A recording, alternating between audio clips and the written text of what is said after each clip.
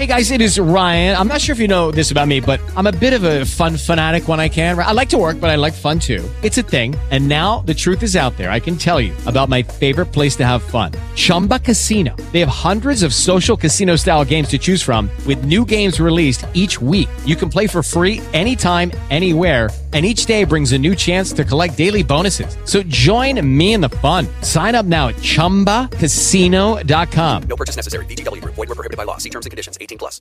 This call is being recorded. This call being recorded is, in fact, the SteelerFury.com podcast. I am your host, Bradshaw Ben. It's our Thanksgiving edition of the Steeler Fury podcast. The Steelers have found victory, and I have found my usual cohort, FC. He's with us. How are you, sir? I'm doing pretty well. Can't complain. Yeah, tomorrow is a big holiday in your house, is it not? It is. It's lots of people that I do not like. That's horrible to say, but it's true. That I have to deal with. There's two things you need for Thanksgiving. Actually, three, in my opinion. Those three things are butter, alcohol, and pot. I was going to add to that list something to talk about other than the election. Yeah, that topic will definitely be avoided because, like, we're 50-50 split households and lots of people. So, like, there's nothing like 20-on-20 political debate. We may have a fucking duel in my front yard. Yes, horrible. with very big people who, that could hurt you. Also. Yes. Not the small. And old people that carry guns. So I'm like, I don't know who I fear more. Also, you got dogs, and the thing is, dogs get crazy when their people get crazy. Bad things can happen. Yes. But at least it isn't the extra added pressure of a longer Steelers losing streak. So from that standpoint, you have to be happy about the result last week. Are you, you glass half full or glass half empty about the win? I apparently am out on this island of glass half full about the win, but I don't know. What was your take? There's good signs. There's good signs. There's bad signs. We're young. At key positions, like Sean Davis and corner from Miami that we drafted this year, whose name is just escaping me. Artie Burns. Artie Burns, thank you, sir. Have shown flashes of, okay, we're going to be very good NFL players, and they still make some mental mistakes. I would say the needle's putting up for Artie Burns. He's getting his hands on more balls. He's reading things. He's, getting ahead of the curve, which is nice to see. We're 11, 12 weeks into an NFL season, and he seems to, be getting it. So that's a good thing. The Cleveland Browns, have many holes to their game, but allowing sacks was not one of them. And, so that pass rush, that's, something that, it's going to keep. If it continues against the Colts don't have a very good offensive line. But then, if it continues on and, we end up hanging, 4 or 5 sacks a game, sacks lead the turnovers lead the wins. That's Steeler football.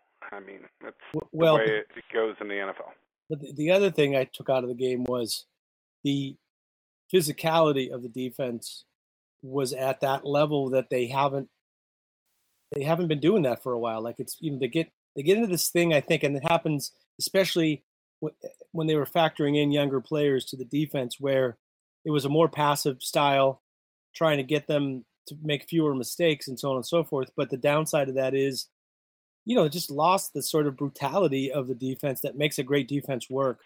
And man, I mean, I know there were at least Terrell Pryor and Coleman got laid out, and both quarterbacks. I mean, that's a good day's work for a defense, no matter if you're playing Little Sisters of the Poor or not. I felt that was really something that gave you some optimism for going forward. It does. I mean, but the Steelers, I have concerns, And I'm not going to, can this team continue to develop to where they can win against elite NFL teams and not blow it? And I said no last year, and they ended up almost shocking me and the world to a certain extent. And you're going to have to continue to show it to me week in and week out. And that doesn't make me a glass half empty guy. It's just I don't want to be fooled again, to quote The Who. I can see reasons for optimism, but I'm just staying level-headed, and they're going to have to continue to show it. Show sure. me. I mean, it's a one. And they're going to have to. Can they bring this physicality on the road? It's the Steelers are probably the worst road team in the NFL this year, outside the Cleveland Browns. Yeah, well, it helps to be going to Indy, a place where playing a team that even when Indy's been pretty good, the Steelers have owned them in recent years.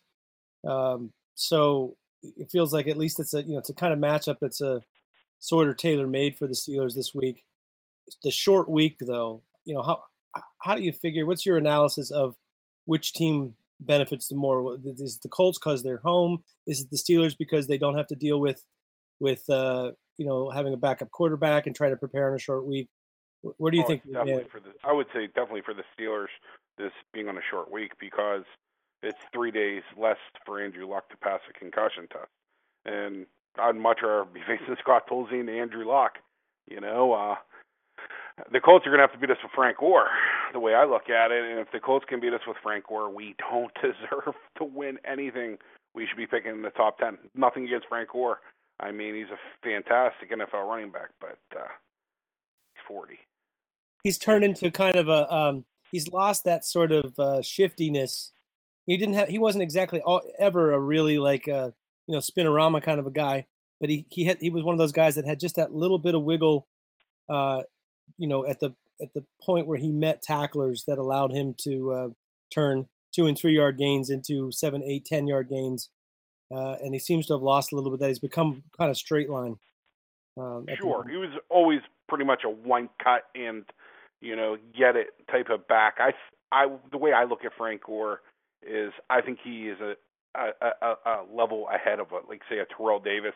If Terrell Davis had a 12-year NFL career, I think it would have looked a lot like Frank Gore's. And maybe I'm giving too much credit to Terrell Davis, or maybe I'm giving too much credit to Frank Gore. Matters which back that you like more. But they both, they both had, the ability to, cut, see the hole, and bang, get, 8, 10, 12, 14, and do that, 7, 8 plays in a row.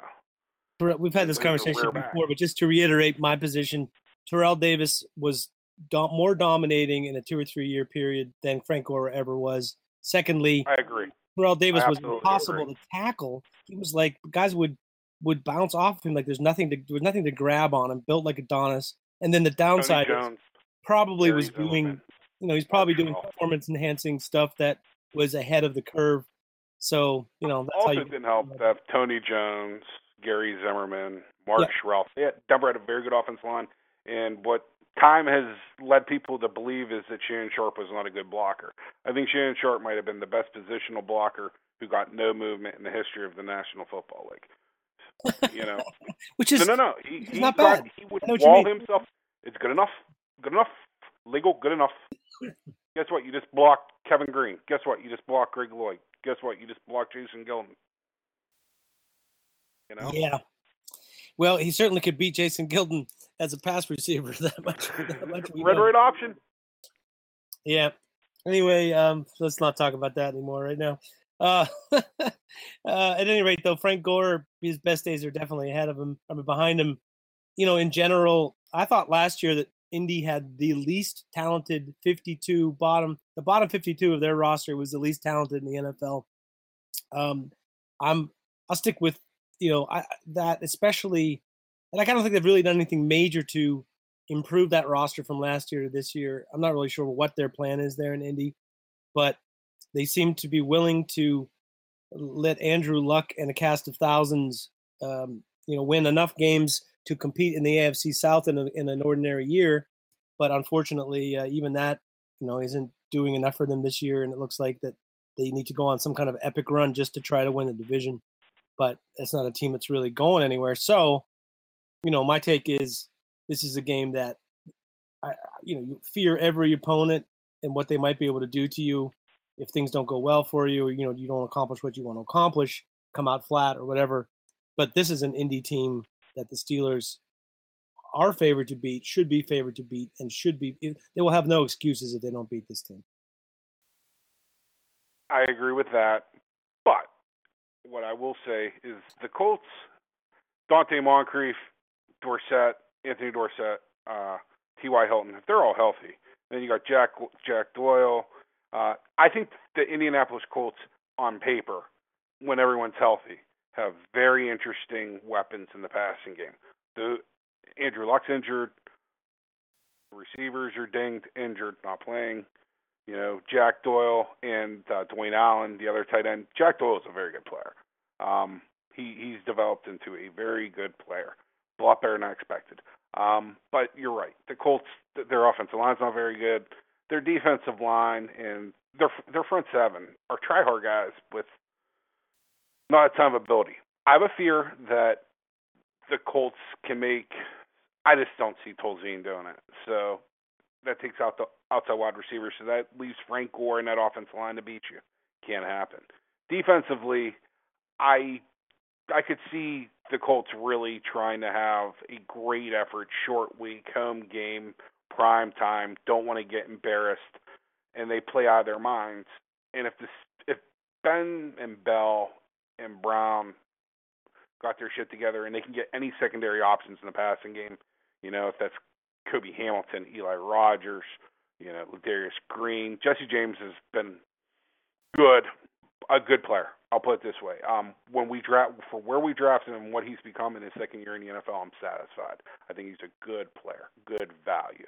I see room for improvement, which is another good thing because he's a pretty good NFL player that has the chance of being I don't think he'll ever be very good unless he really gets a relationship going with Ben. I don't know if that's ever going to happen because, AB and Bell are such big products in this offense. Big, they eat up snaps, they eat up balls, they eat up carries, they eat up touches, however you want to look at it. I don't think I think the Steelers should win this game easily. Easier than against Cleveland. But because the Colts play in their nice little domed stadium and the weather won't come into account. Right. But Steelers have been so shitty on the road. You just, right off the bat, you want to say, this is going to be a 24-6 game. Bell, the Steelers are going to make enough plays. They're going to, run Bell. It's locked down on defense. 24-3. But, the way they performed on the road, poorly on both sides of the ball, allowing big plays defensively and failing to make big plays offensively. Yeah, this is where Coach Tomlin's going to earn. You win this game, then you win. You win home game against Baltimore. Take care of business against Cleveland. You're probably pretty much guaranteed to win the AFC North.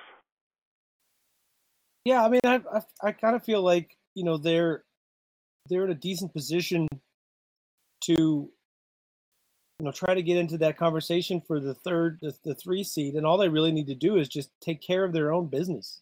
It's like they don't have to have any superhuman efforts down the stretch. They just need to take care of beating these teams that they should beat on paper, not just because they're just woeful teams, but there isn't anybody on that list that when you assess the game based on we're looking at it at least from right now, there isn't anybody on that list that you think to yourself, they're going to have to really pull one out of their ass to beat this team.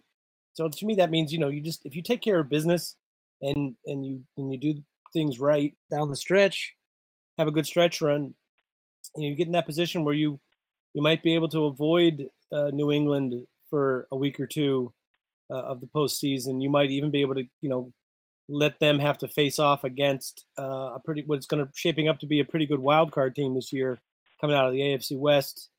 So, I just think take care of your business, and that's the signs of good stuff that they can build from and build some momentum from last week were really good things to me. And of course, they did it against an inferior opponent, but they had plenty of games against inferior opponents where they were not that dominant.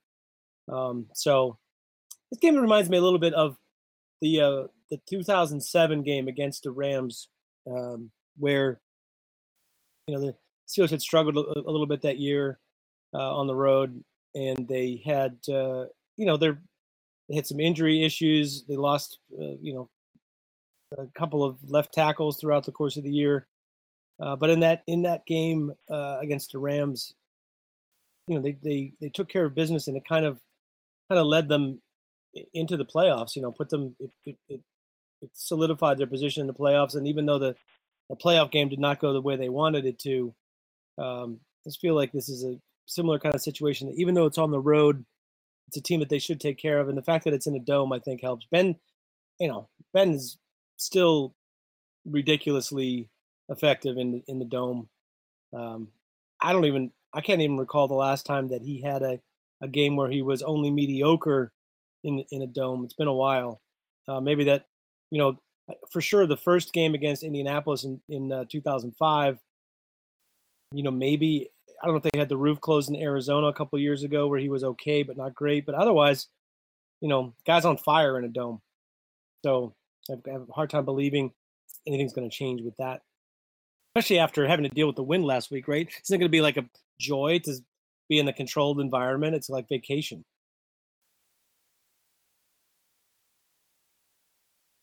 He says rantingly. Maybe. I mean, I was thinking back. I think Ben's had two games in the dome. One was in Atlanta in like 2000 and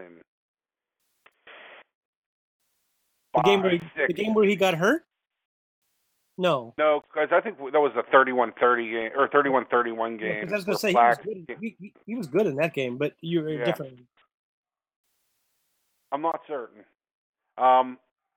He lit it up in Detroit. I mean, there's no excuses. I mean, my problem is I don't trust Eli Rogers. I don't know what to think of Kobe Hamilton. It's just that I wish Martavius Bryant only had a 10-game suspension, because then I could sit here and I could say, AB Bryant in weapons, you could attack every level of the field. And I think the Steelers are its favorite of an AFC team to come out of the AFC, because I don't really trust the Raiders. I don't trust Denver. Kansas City's Kansas City. And so New England. And after watching New England and San Francisco and how the Steelers did, missing what we were, I'm not thinking that New England's the big boogeyman. It's just, for me, I can't believe that I'm saying it, but we're a receiver short. And a year ago, with Martavius Bryant, Marcus Wheaton, it just, Antonio Brown, it just looked like we had so many weapons to now. It's, unfortunately, I don't trust the defense enough because they're so young, and they won't play James Harrison enough. As funny as that, I really believe that. I believe that James Harrison should play more than he actually does. So I have mixed emotions completely about this team, and they say it's a week-to-week league. It's a week-to-week how I feel about the Steelers. This is a week-to-week show. Let's face it. You want to fire the whole, the entire front office and all the coaching I still staff? do. I'm not huge, but I mean, if Tyler McCavich comes in and he starts for where Lawrence Timmons is next year, do I want to? No. It's going to be, those are the types of moves in which people are not even considering. Okay, but wait, whoa. You're saying this after Lawrence Timmons played one of his top 3 games he's ever played in his entire career. You're ready to send him off. I absolutely believe that. I think that he's going to get more money outside of Pittsburgh than he's going to get in Pittsburgh. I think he's going to hit the free agent market, and I think someone's going to throw fucking money at him. Yeah, so what you're saying is you're okay with him being replaced because it's better than overspending on him. It's a cap league. Trust me. I would love to still have, Emmanuel Sanders, everyone, but it's a cap league. You can't do it. and you got to spend your money, in the right spots. And we have a $100 million quarterback. And what are we going to do with Le'Veon Bell? And AB's coming up. Yeah. Well, Spent a lot of money on David DeCastro. Spent a lot of money on Marquise Pouncey. Yep. Spent a lot of money on Cam Hayward. I'm not bad-mouthing. I mean, Cam Hayward's my guy. Just be prepared for the onslaught. Major muscle injury he's had. Third major muscle injury. Concern. Yeah, that's not that. Actually, two. He had a quadricep, and he has now the blown pec, and the other problem was a high ankle sprain. So I apologize, but second major muscle. He may only be a 280-pound man that's trying to squeeze 300 pounds in that body, and his muscles just cannot hold up. So maybe it'll be best if he plays at 280 pounds. Yeah. Well, they said the same thing about J.J. Watt. J.J. Watt does not have the frame to carry much above 180 pounds, and they say that's where they think his back, and if he needs fusion, he's done. Yeah, there's like one guy in the history of the league who's had fusion and come back to play. Right, and Peyton Manning. He was not banging. He was not banging 300-pound guys on every play, right? No, right. Yeah. Yeah. Well, I mean, we're Haywardless at the moment anyway. No matter what we do, I felt a little optimism noticing that the two.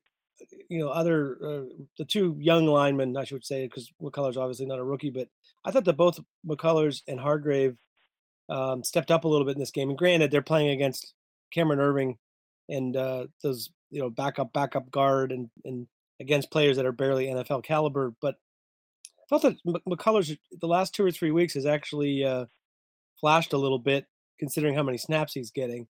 And I feel like that's a positive development for this team because they're just, without having some kind of a presence in the middle there that can shake things up a little bit, they're going to get killed by the run. I agree completely. And LT Walton actually gave him some pretty good snaps as well. I was trying to figure out, who the fuck is 96? LT Walton, hey. Yeah, there he is. The rare sighting. It's right. It's like Yeti, a white male. And LT Walton. Yeah. Yeti and LT Walton. I don't know. I kind of feel like there's, they're in an interesting position. They allowed some of these younger players to get some opportunities, either because of injury or in the case of Burns and Davis, because they just believe in them.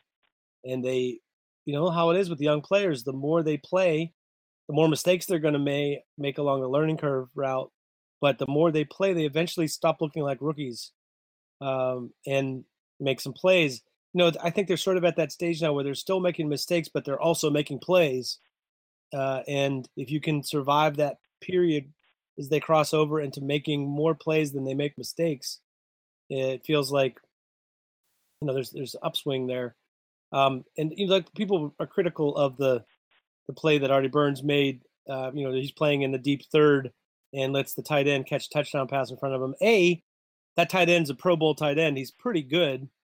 And B, I'm going to ask you a question. How many practice reps, let alone game reps, do you think Artie Burns had in high school and college and junior high playing as a deep third in cover 3? Probably not many. I would guess the total number was under 3. You could count it on one hand. It was like Hail Mary defense. They put him well, what you're going to do, we're going to put you in the end zone. You see this? You don't let nobody catch the ball on this third of the field. That's how he was in cover 3. I just think I just see young guys, and I mean, even from the low level of football that I play, nobody under the age of 25 can play zone defense coverage because they just don't play it. They never. Patience. Gotta be patient. If they're any good, they play man to man on somebody. They say, you go cover that guy. That's if they're any good. Plus, a lot of these kids play basketball as a primary sport growing up, and that's become a sport also where, for the most part, if you're good, if you have talent, you play man-to-man on somebody. And so the concept of man-to-man is really simple. You cover that guy, right? Now you can learn good technique for how to do it and, do it a million different kinds of ways, a lot of subtleties to how to do it well. But for the most part, it's pretty simple to understand. Zone, you have to have this combination of patience, then you have to trust what you see, and you have to go without hesitation. That process requires reps. Like, you really have to see the same pattern formations over and over again, and get a feel for what they're trying to do to you, and get a feel for which way you can cheat a half a step, and like all the little subtleties of it. And just even the distance, the depth of your drop when you're playing deep thirds there at the end zone. That you have to understand. If I'm Artie Burns, I can outrun that tight end to the deep corner of the end zone if I see him going that way. I can't beat him to the front of the end zone if I'm too deep to get there, with my reaction time. It's just little things that I don't see that as, to me, that's a lot less discouraging than seeing a guy who just does not have the physical skills like an Antoine Blake to match up against a bigger receiver in the red zone and give up a touchdown. Way less disheartening to see a guy like Artie Burns give up that touchdown that he gave up last week. It's still a mistake. It's still something that he's got to be able to make a better play than that. But it doesn't make me worried for the future of the team. It makes me think to myself, you can learn from. You Yeah. can't learn from being outskilled, outwilled, outsized. You can learn from being like a mental error. Yep. The only thing you gotta do is get the ball across the white line. You don't have to, And I bet you, it'll probably happen again, and then maybe the light goes on, and Artie Burns will be, up a little bit closer. I didn't have much of a problem with it either. It was a good throw, confined space. He got the quarterback got the ball off around set of arms. It worked. Tip your hat. They're not a bad team. You know what I mean? Yeah. They're really not. I mean, there's a reason why they allowed, I believe, 9 sacks on the season coming into that game. Yeah. They almost doubled the sacks they gave up, and the Steelers doubled the sacks that they had coming in. It was just a weird. Sure. And I mean, okay, but here's the thing. Did you see anything that the Steelers were doing on defense in this game that resembled what they did in any other game prior to that this season? No, what I think they decided to do is they moved Stephen Tuitt around more because Cam Hayward wasn't there, but Cam Hayward was the guy that was taking the favorable matchups prior. And so, but other than that, no. I mean, you had James Harrison coming like, a bat out of hell, off the edge.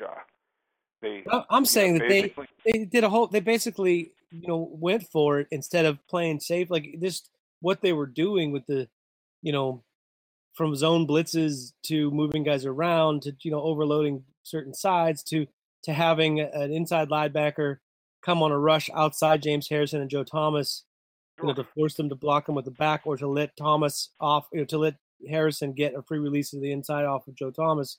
All of those things were just like, where the hell was that for 8 weeks of the season is what I would like to know. We were saving it for whenever it counts. I don't know.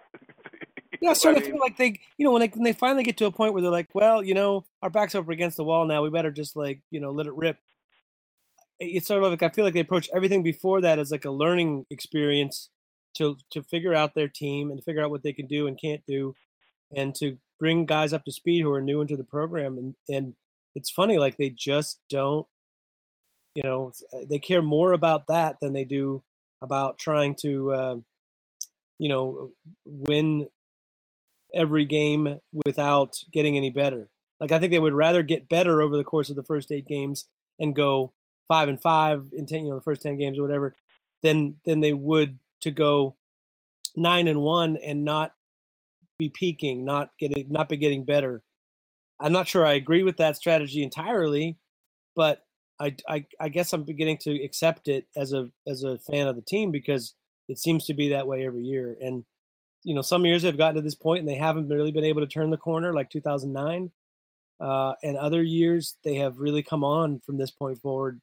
So, I'm gonna let it wait and be seen what really happens. I guess that's part of the reason I'm more accepting of where they are now, as maybe being on the way to something positive. Just seeing this movie before. We shall see. That's why they play the games. Right. Well, of course you got to play them, but sure. No. I'm not being. What I'm saying is, there's hope. Yet there's what we've seen. I hope the Steelers come out and play aggressive on both sides of the ball against the Colts. If they get beat, playing aggressive on both sides of the ball, they get beat. The end.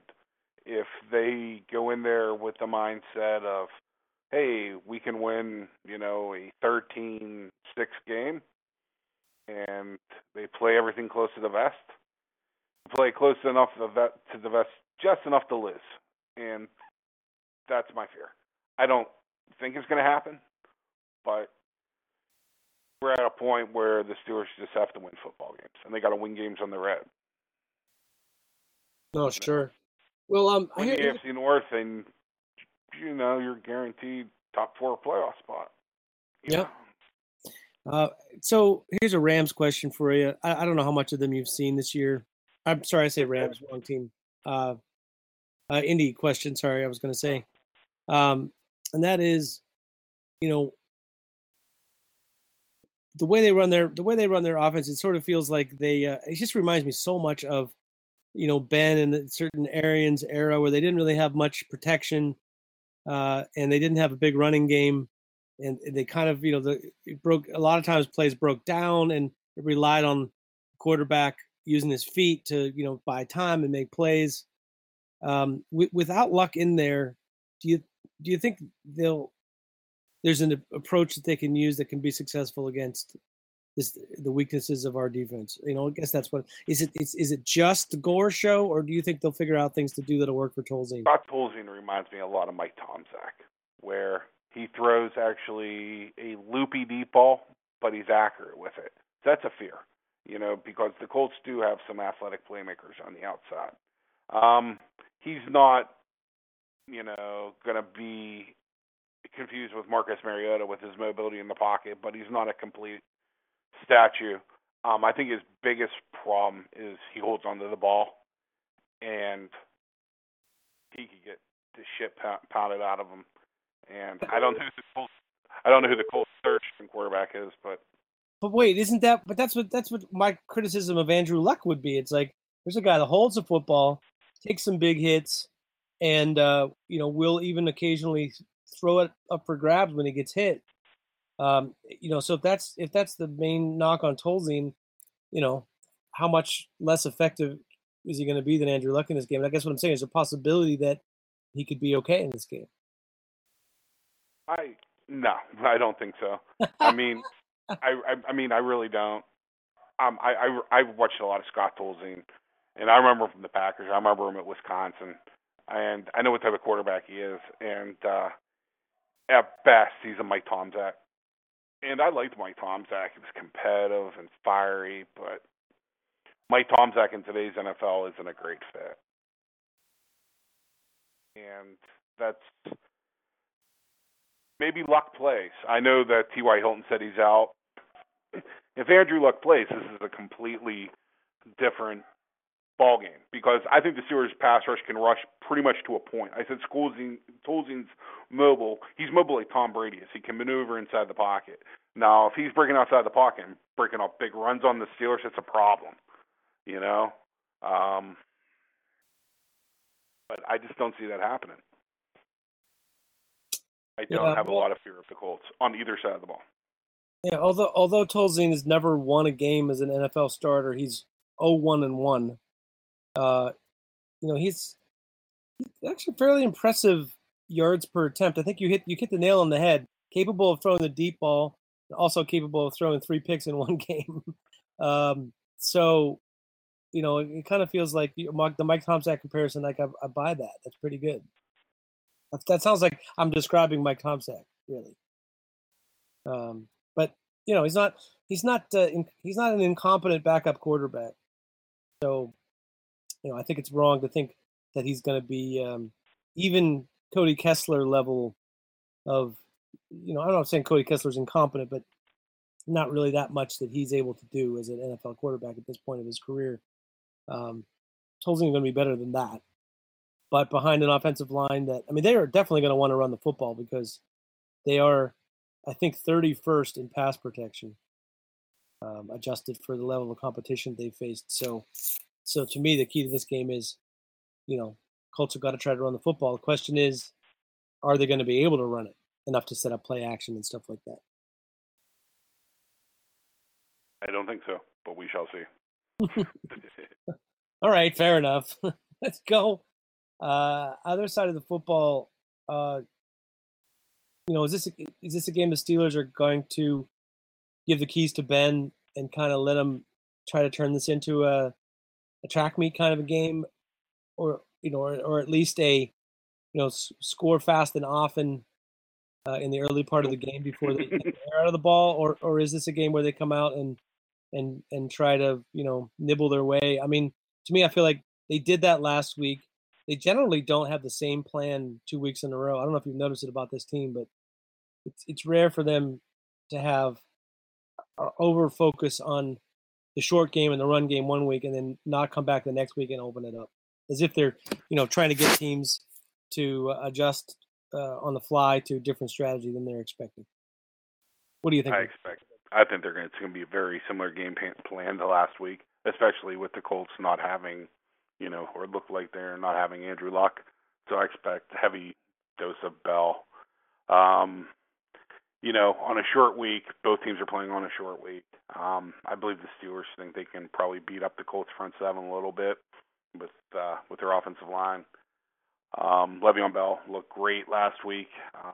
He might be a little bit beat up. I mean, he did touch the ball a ton.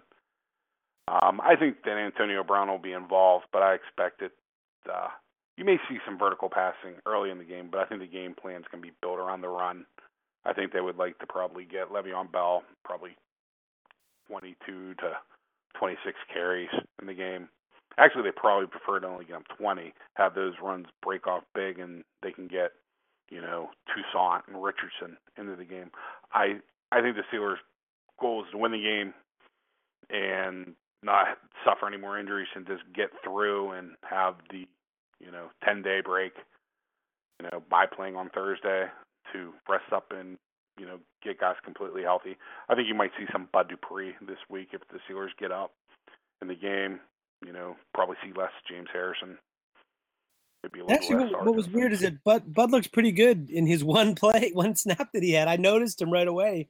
He won on an inside move and would have probably gotten some serious pressure, except for it was one of those plays where the ball came out immediately. It was just I kind of understand the sentiment. It was sort of they didn't really have a lot of plays on defense, and by the time that they did spend more time on the field defensively, I'm not going to say the game was completely out of the reach by NFL standards, but a 14-0 lead meant there was pretty much no reason to run Bud Dupree. And not only a 14-0 lead, but a game where you were getting a bunch of pressure and had Cleveland offensive line on their heels.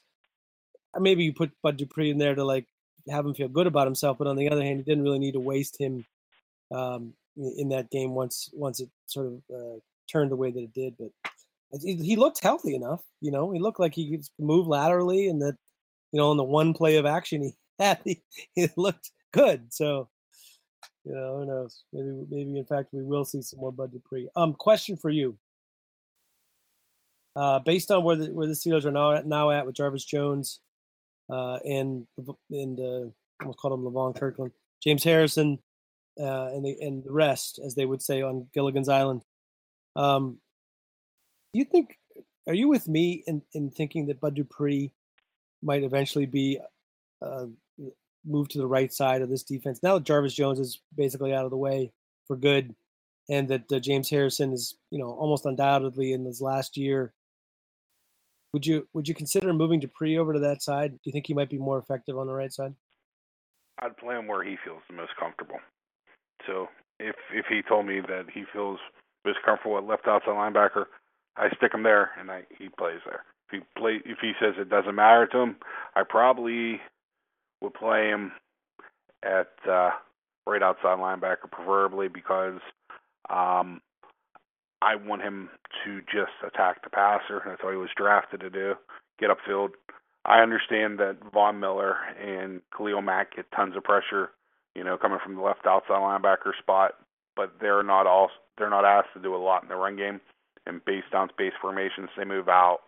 And though they're listed as strong side outside linebackers, that's not their duties. I watch a ton of Raiders, and I think Khalil Mack's having one of the more disappointing seasons. It's the guys around him in that offense, and timely playmaking that's carried the Raiders. I'm not saying Khalil Mack's having a poor year, and teams are scheming for him. Don't get me wrong, but if Khalil Mack was a Steeler and we drafted him where they drafted him, and he was having this type of season, I can imagine the fans would not be very happy, even though the team would have an 8-2 record. But that's Steeler fans for you. Yeah, exactly. That is Steelers fans for you. By the way, what do you make of Silicate Calhoun? I think I hear a lot of shit every time I see my brother because he was a big fan of him. I think he's a good player. I think that his body and his game is actually a little bit more suited for the NFL than it was for college football. Shaq Calhoun's got a lot of nuts in him. You know what I mean? Like good nuts, like the Charles Haley, James Harrison type nuts. And that can't be coached, and people can't fake it. It shows up on tape. And he's a good player. He really is. Yeah, he's not playing too much, is he? I don't think he's. He doesn't play enough. He gets about 35 to 40% of their snaps, but he has a lot of production off of those 35 or 40% of those snaps. The Raiders, I'll give Del Rio credit. He has some studs on both sides of the ball, but the complementary parts are really performing well, and he's getting good play from young players. Yeah, well, I don't know. Like I guess we moved on to our Around the League segment, brought to you by Chico Valesbon's Dean Blandito. I'm trying to think of something absolutely disgusting. Chris Carpenter's wife who threatened to castrate the dude, or Richard Sherman. And I got one for you. I got a new one that's sponsored this week. It's ESPN for attaching a picture of the former Steeler Will Allen on a story about I don't know if it was I seen it too. Buy or whatever. Fraud. Oh yeah, fraud. Racketeering, laundering, illegal loans, with wire fraud. Yeah. Former NFL player Will Allen, but not this Will Allen. Yeah, not the Will Allen from Ohio State. Yeah. Yeah, I'm sure that the last thing you really want to see is your face plastered all over ESPN on a story that has nothing to do with you. That's that unflattering. Like, oh man. That's not something an apology can cover, I'm thinking. No. Okay, so we'll just do Thanksgiving. How about this? Dallas is going to win? No, Washington's actually pretty an entertaining team, and Detroit. Dak's fallen off a little bit, hasn't he? I like Dak. I do. I put this. No, I really do. But I'm saying I think his play is he's plateaued a little bit. A little bit, but he did throw 2 touchdowns to Des Bryant. He did throw one to Cole Beasley, and Jason Witten made plays. I'll put it this way: I'm trying to think of a rookie quarterback over the last 10 years that's impressed me more, and I can't think of one. Yeah, pretty good. Yeah. Ben Good. Yeah. No, I he's made some terrific plays. Just not just with. They're not winning despite him, and a lot of times they're winning because of him. Right. Ezekiel Elliott didn't rush for 100 yards last week. Nope. Well, they got off to kind of a slow start in that game. Baltimore's not dog shit. Running the ball. I wouldn't want to make a living running the ball at Brandon Williams. That is a large specimen. Well, okay. Let me ask you a question. Aside from the Cleveland Browns, name a bad team we faced this year.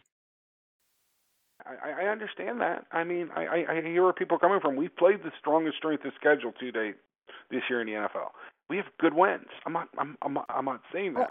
We also have bad losses. Yeah, but but even the losses that we had, we would like to have won. Most of those, if not all of them. Philadelphia is the only game where I could just say that it was just a pure ass, just stomping. Philadelphia stomped us. So if you throw out the Cleveland game and you throw out Philly, that's a win and a loss from a team that's. How about New England? But Can we throw that out because we were missing someone who didn't play in that game? Oh yeah, exactly. So all right, so we're 4-3 against teams that are all either 500 or over, who are all pretty decent teams. Chiefs are a pretty good team, They're ahead of Denver in the West. Yeah. So what I'm saying is, I think all in all, it isn't an end of the jumping off the cliff kind of a version of the season. It's just kind of The it's pessimist. something less than satisfying, but it also doesn't make me Your think. fear, though. Well, even if you, I know, because I know you because I've known you for so long. I'm an optimist, but there's still a little fear in your stomach where you're like, oh, what fucking game is Tomlin gonna blow that he shouldn't, or what game is this team gonna blow that they shouldn't? And Well, I kind of feel like we that's got and that's the trepidation. The one thing that we could say about Bill Cowher, and I did not like things about Bill Cowher, he generally beat the teams he should. Now I know Mike Tomlin, early in this, it's not recently. I mean, it could be argued what teams we should beat, but there's just certain teams on certain days that are going to be, like San Francisco against New England last week. I mean, San Francisco played a whale of a football game. Oh, they did everything they could to lose that game late. They were in a position to win that game. New England was doing nothing for 3/4 of that football game. I watched. And I mean, that's the NFL. Everyone gets paid, and fans comes from fanatics, and fanatic is not a good thing. We sometimes we got to just settle down. And I'm the guy that was saying fire everyone. I'm still there though. I just believe that we need to do better in the draft, and we need to do slightly better on who we decide to extend. But sure, either here or there. I just don't. I think the majority of what I would call bad really bad losses, stink up the joint losses, were games where the flaws of both the defense and offense were exploited in the game, and generally it's been the defense that really is not capable of winning games. We've had a couple of stretches over the course of the last 5 years where the defense was really just not strong enough, capable enough to win a bunch of games in defensive struggles. It just wasn't going to happen. Some days it's just, you're just involved in a defensive struggle, no matter your best laid plans. And I sort of feel like this defense is better than that. They're number one in the NFL in red zone defense. Okay. So no matter what their flaws are, and their propensity for giving up big plays is definitely one of them. I don't think you can be talentless as a group or incapable of playing really good defensive football and be the best in the NFL at keeping teams out of the end zone in the red zone. It just doesn't make any sense to me. So I guess I have injury situation is always a concern. It's a concern to be without Cam Hayward. It's a concern what else might happen. And definitely on offense, their skill positions are kind of top heavy right now. That depth is really hollowed out. But I just have a feel. I don't look in 2005. You had a feeling that team was setting itself up. You don't want to steal thunder, because I got something for you on the final word that I've been saving. Okay, I don't know anything. I didn't say anything just now. Sure. Well, let's go. So talking about the rest of the league for a second, Dallas and Washington. Do I think Dallas covers 7 points against Washington? No way. I get it's a short week and the Redskins have to travel. I think the Redskins are better than advertised. I don't think they're going to go very far in the postseason or anything like that. But as the state of the NFL is concerned right now, they're a pretty good team, and that's probably one of the more impressive victories that the Steelers had this year was going to Washington and beating them there. I get that they're not quite as good on the road, but I would take Washington in the points. I agree. I think it's going to be close. The Vikings have sort of fallen off the cliff. Right, a little bit. But they're 2.5 point underdog to Detroit. Detroit on Thanksgiving, pretty good. Such a big advantage for Dallas and Detroit to get this home game every year on a short week. I agree. Can't believe it. So you taking the Lions or Vikings? Oh, I'll take Detroit. I'm going to take the Vikings. I'll take Zim and the boys. Okay. Dialing up a little something special for Thanksgiving, huh? Mm-hmm. What else am I looking at here? It's kind of interesting. Steelers The and the Baltimore. Colts. What's that? Steelers and the Colts. Well, we'll get there in a second. Oh. I'll throw you a curveball. How about I'll take Tampa Bay and the 5.5 points against Seattle in Tampa Bay. Tampa. I know this. I know Tampa's that Seattle doesn't travel very well to the East Coast. They generally win. Wow, that's ballsy. You know what? I think you could be right, but I wouldn't touch it. Losing Procise is actually kind of big for Seattle because I like Thomas Rawls. Don't get me wrong, but Thomas Rawls is Thomas Rawls. Procise was actually a very good weapon in the passing game and a big part of why Seattle was starting to have success offensively over the last 4 weeks. He actually freed up Jimmy Graham a lot. I don't disagree with that. That's not a bad pick. The thing about Procise, though, the one thing he's not good at is pass protection. Oh, he was horrible pass blocker. So the thing is, you what you lose in him as a receiver, at least you gain in terms of being able to protect for some of the more downfield game. How about Philly Green Bay? Where's the game at? It's in Philly. Oh, I like the Eagles. Yeah, I do too. Although neither of those teams is on a particularly good run right now. No, it's just the Green Bay's on their 5th and 6th corner and 6th and 7th safety. Yeah, we've been there, man. We have totally been there. Any chance Cincinnati beats Baltimore in Baltimore this week? Sure. Not without A.J. Green, but I mean, there's a chance. Yeah, Tyler Boyd. Probably not going to happen. And lastly, but not leastly, who are you more worried about if you are in a position where you're trying to win a wild card in the AFC? Mm-hmm. Are you concerned about either Tennessee or Buffalo? Buffalo, especially, I think at this point is in. They're sort of in. Left out. I would. You figure that the teams in the AFC West at some point are going to start picking each other off because they play each other. Yep. So you figure either one's going to, take off with it. But if those teams split in the AFC West, it's no. It's just you got to give them credit. 7-3, 7-3, 8-2. They've gained some separation. Now I understand they play each other. Right. And San Diego is going to, drop the proverbial turb in one of their punch bowls. They always do. San Diego does a decent job of playing spoiler. So I'd like to see Kansas City win that division and give the Steelers a chance at a 2 seed. It's unlikely, but if you're going to root, I guess I'm rooting for Kansas City to drop a couple games and win the division.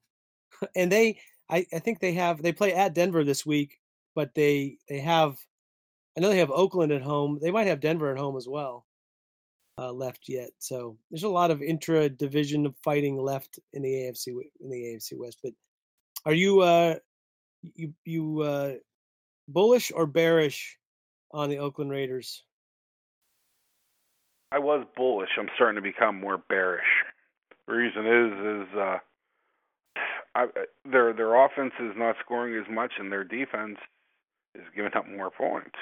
So that's generally not a good sign. I don't trust, Murray and Richard to lead this team.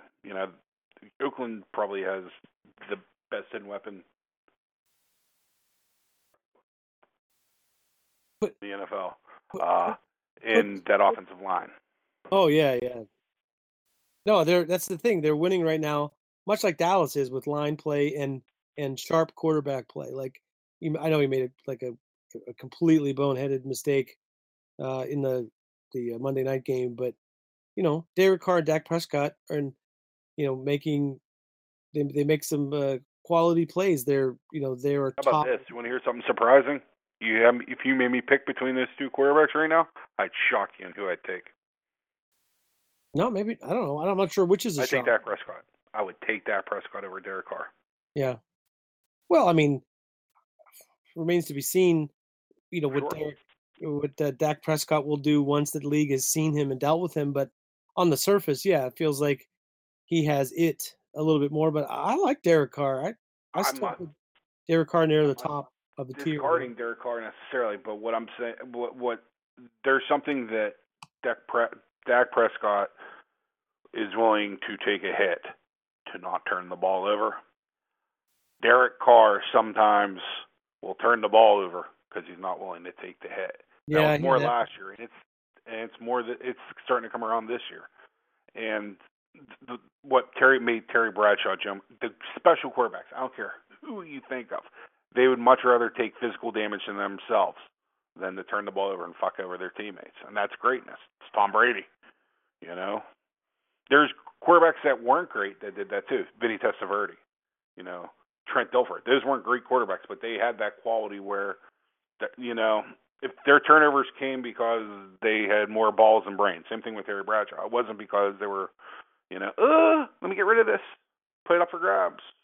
Can't do it in the NFL. I will say this. First of all, there are players who came into the league with the big balls and would take hits at quarterback and so on and so forth, who got a beating and then lost the ability utterly to do that. However, there also is a guy like Eli Manning who never met a hit that he wasn't willing to get out of the way of, who's won 2 Super Bowls too.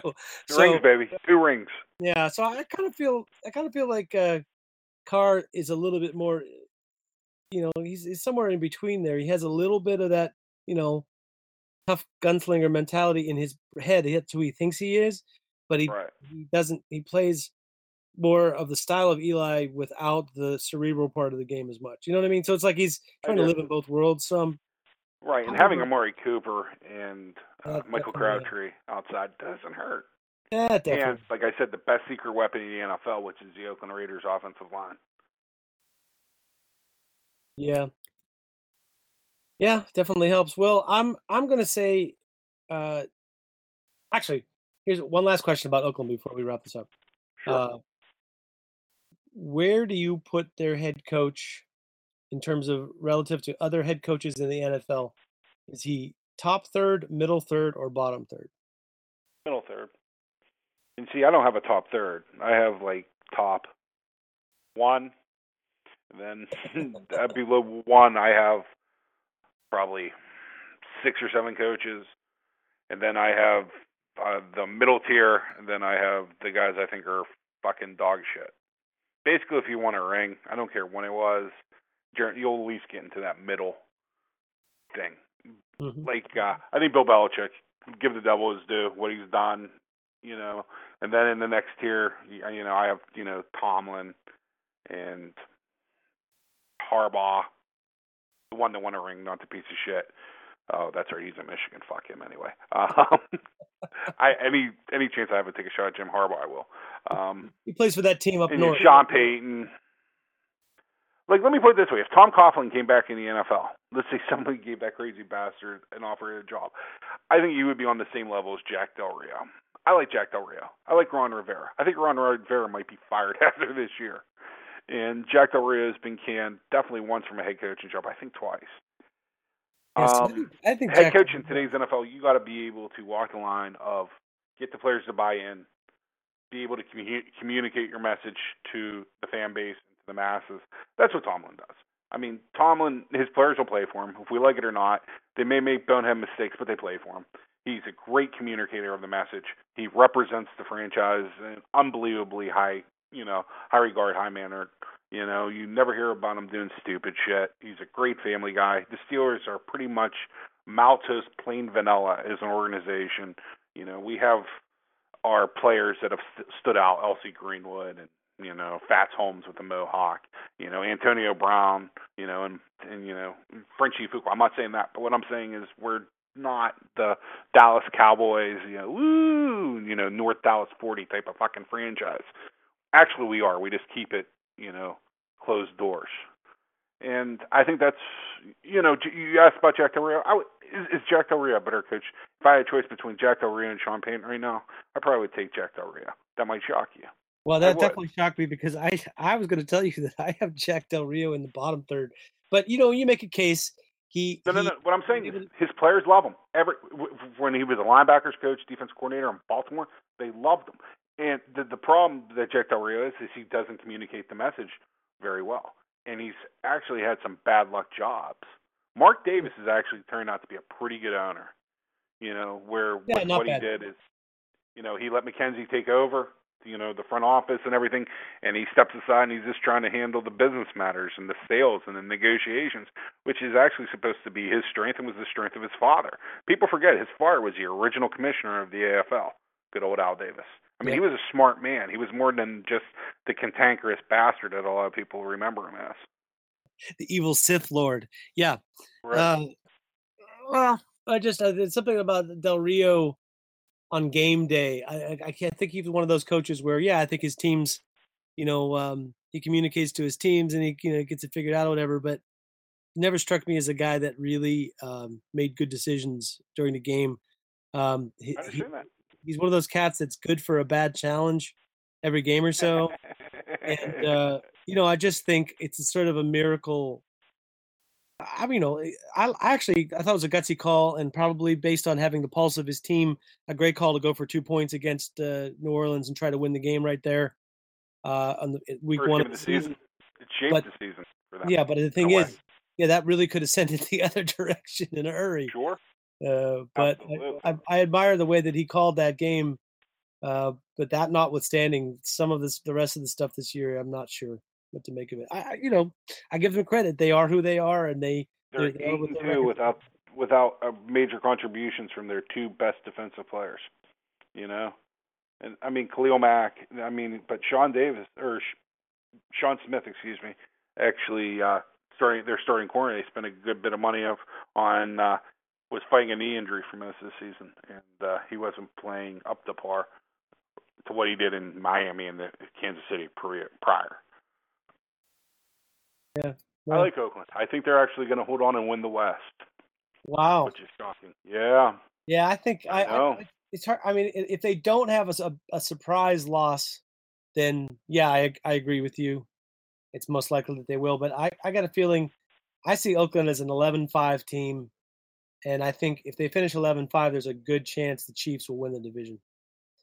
But I don't believe in the Chiefs. I mean, that's the thing about all these teams. Everybody has gaping flaws, including New England.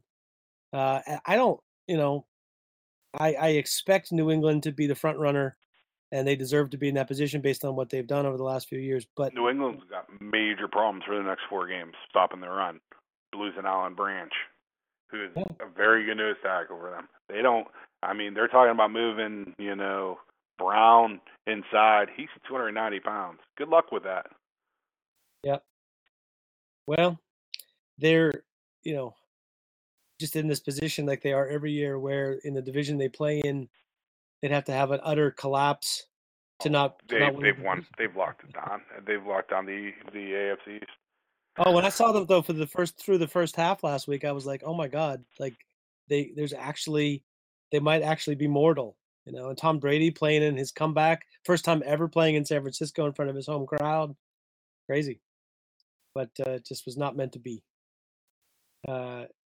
Anyway, I suppose they knew they were playing against the 49ers, and at some point they were like, oh, it's the 49ers. Shit, what were we thinking?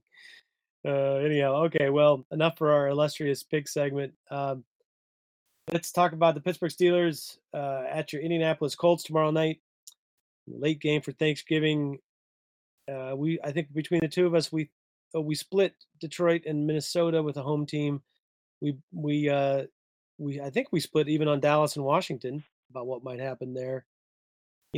This is the home dog though. Indianapolis a home dog to the Steelers, an 8-point underdog to the Pittsburgh Steelers. What do you see happening in this game? I hit it at my score. I think it's going to be 24-6 Steelers. Run. Passing game probably shut down after the first half, being shut down internally. I think the Steelers are going to probably, get the lead up to like 17-6, at halftime, extend it to 24-6, probably at the third quarter, And as funny as this sounds, you may get to see less Le'Veon Bell. And I said, I think they might be pulling starters, which whenever you say something like this is the type of game that you lose. I'm going to stick with 24-6 Steelers. I think that the Steelers will not have a ton of success running the ball this week, keeping holes, but I think that it'll be the quantity, not the quality of runs, where I think the Steelers will grind them out 24-6. I've a hard time picking a score. I feel like this will be a game like last week where the level of domination, there's not going to be much doubt that the Steelers are going to win this game from 10 plays into the game. But as far as how many points they score, it's a tough one with this team. They are definitely capable, as you said, of being dominating and still eating up a bunch of clock and not really leaving themselves a lot of time to score points. On the other hand, I'm not a big believer in what the Colts are going to be able to do pass protecting, even against the Steelers team that doesn't get a lot of push on the pass rush. I also don't believe in their secondary. And Ben is a guy that rolls on confidence. And I just feel like if he goes into Baltimore to play against the Ravens, in his heart of hearts, he's just not going to walk in there and feel like he has the confidence. He's going to have a lot of time to throw, and he's going to be well protected, and the team is going to move the football, and he's going to have a chance to make a lot of plays downfield. He's got to go into Baltimore games thinking he can't afford to make a mistake because it's going to be a tight game. Against Indianapolis, I think it's more a function of he goes into that game expecting to be successful. And that was the great thing about the 70s Steelers teams, is that the expectation of winning and dominating every time that they went out. And I feel like that's the kind of game to expect here. I think that will result in a little bit bigger margin of victory than you're suggesting. I'm going to say that this is a 34-10 Steelers win. And I hate picking a big score. I'm just trying to be accurate here. I hate picking a big score because although I've been right on some of my big margin of victory predictions, also been burned a couple of times by this team thinking they were going to go in there and be aggressive and toss around the pig and put up some points. But I just sort of feel like this is a game where it's indoors. It's against an opponent that our offense is, even when they've struggled in other years past, they've been able to put up points against Indianapolis. I don't expect things to be any different just because we're at Indy, especially with an opponent that's going to struggle to move the football, I think. So I'll make it, 34-10, your Pittsburgh Steelers over your Indianapolis Colts. I'll give you the final word. You brought up 2005. Steelers win Super Bowls when I have pet tragedies in my life. Now, this wasn't a direct pet, but we have an outdoor cat that I have a little office out behind my home, and like my man cave, and we've had a cat hanging around since we bought this house. My wife and I bought our house, and came out to my front porch. My dog pulls me over, and my cat's dead this morning. That's why I was a little bit delayed with the podcast. My outdoor cat, and he was the toughest little son of a bitch I've ever seen in my life. He was poisoned twice by people. Got over it, and I finally died. I have no idea how old he was, but I was pretty much wrecked because this cat was cool as shit. And generally, whenever stuff like this happens, the Steelers win Super Bowls. So not that you're that's my first message. Not that you're superstitious in any way. Yes. And my little second message I give you is, kids, Thanksgiving, don't drink and drive. The police are out enforcing. They should be. Just remember, you youngsters, your Uber driver, your Lyft driver, if their car has plexiglass and bars, it's not an Uber. It's not a Lyft. You're going to jail. It's going to cost you $10,000 in the long run. Yeah, and that's even you bring more. up indirectly a good point, though. That's what Uber and Lyft are for. Let Absolutely. somebody else I mean, drive. most places have don't fun. even charge you, man. There's a lot of places like cab companies don't charge you. It's paid for by the county or by the state. I live in bum-ass South Carolina, so I know the major cities are doing this. So don't drink and drive. It's not worth it. Bum-ass South Carolina, is that near Cracksville? It is near Cracksville. Taint Land, South Carolina. Devil's Nuts. There's actually, you can go look it up. Devil's Nuts, South Carolina. Oh, it's right Not across the border from Rodham, Georgia, as well. I think, pretty sure. Yeah. Well, on that note, we got a 1-game winning streak, man. It's time. There we to go. keep rolling. We're gonna have a long break here too. No podcast for like. Oh well, actually, no, we're not gonna have a long break. Like a week. It'll just seem like a long time. All right, listen. Enjoy Thanksgiving. Don't talk about politics.